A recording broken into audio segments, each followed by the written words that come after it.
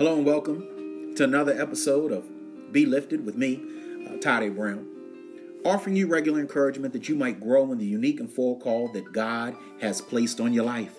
As each and every one of us is called, we're called to be influential. We're called to be impactful in every single endeavor of life. And it truly is my hope that every time that we get together, these moments are lifting you to be just a little bit better today than what you were yesterday. Today's topic that I want to deal with is entitled Water Walking. Oh, so you can imagine, of course, what biblical story we're going to deal with today when we talk about water walking, because all of us are called to be water walkers. Okay? And in Matthew chapter 14, verses 22 through 23, it says, immediately Jesus made the disciples get into the boat and go on ahead of him to the other side while he dismissed the crowd. After he had dismissed them, he went up on a mountainside by himself to pray. My beloved, be lifted brothers and sisters.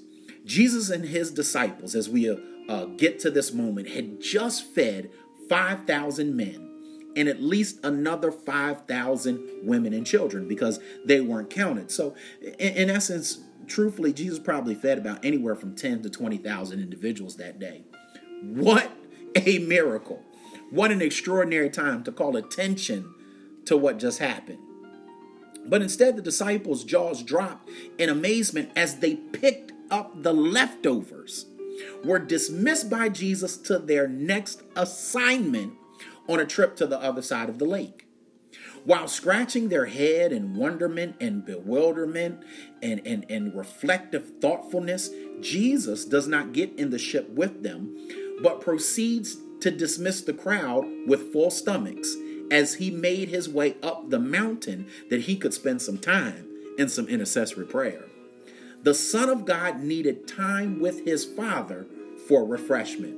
Truth be told, this says something to us that after every work day, after every ministry moment, after every witness and testimony that we give, are we taking time to make sure that we are being refreshed by spending alone time in the presence of the Lord?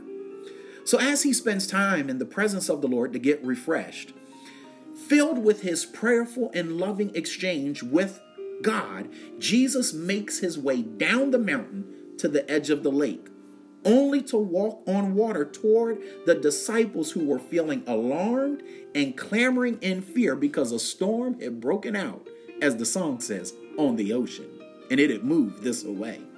Jesus, though, refreshed in prayer, had prepared his heart so he was ready for his next assignment, which would be another miracle. Prayer was his protection and preparation for what would be next.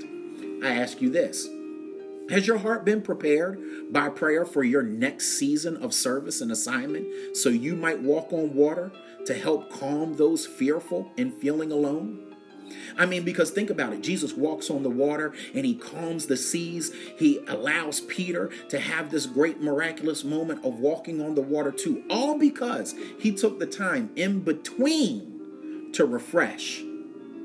So that after one miracle, he refreshed so he could be ready for the next assignment and miracle that will reveal who he truly was. And so even with that, we need to understand that our successes are our opportunity to acknowledge the Lord as the source of our ability to succeed in life. Celebrate, but keep Christ central with gratitude for his goodness. Abide in him by being still and quiet in prayer. By giving all glory to God, you are able to rest assured that pride will melt in the sight of our surrender to ungodly ambition. We are protected from the pride of success as we humbly acknowledge the Lord's favor in our life.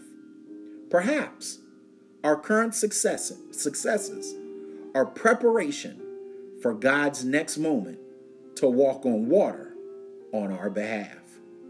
You've just been lifted. Go and continue to be great. And if this has been a blessing to you, take the time to share with somebody else. And until we get together again, abundant grace, peace, and love.